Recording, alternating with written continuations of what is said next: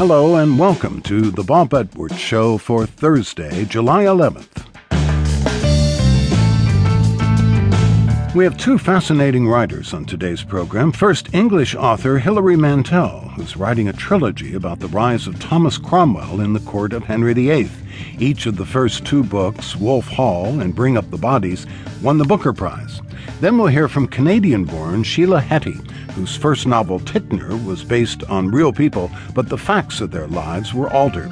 Likewise, for her second work, How Should a Person Be?, Heti interviewed her friends and then fictionalized their lives. She has said, "I'm less interested in writing about fictional people because it seems so tiresome to make up a fake person and put them through the paces of a fake story."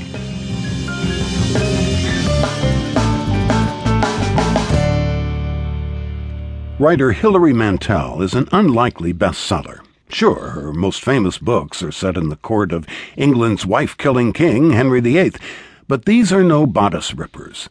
Her 2009 novel Wolf Hall and its sequel, Bring Up the Bodies, focus instead on Henry's chief minister, Thomas Cromwell. Both novels won the prestigious Man Booker Prize, and Mantel has sold more books than any other writer in the prize's history.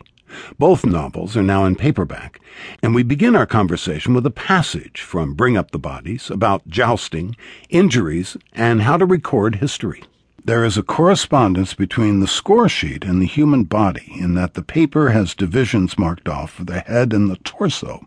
A touch on the breastplate is recorded, but not fractured ribs.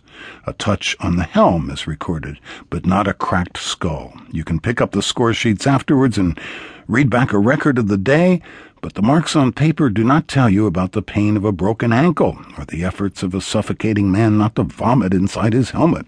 As the combatants will always tell you, you really needed to see it. You had to be there.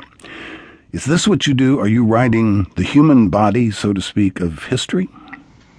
That's exactly what I'm trying to do. You've just hit it there. If you take the average history book as looking like the score sheet, it tells you what happened, but it doesn't tell you how it felt when you were happening. That's what a novelist can try to do. How close to the facts do you stay when you write? I tend to believe the facts are more interesting than anything you can make up. So I stick closely to the record as we have it. And I build on that so that where the gaps occur and imagination comes into play, I want it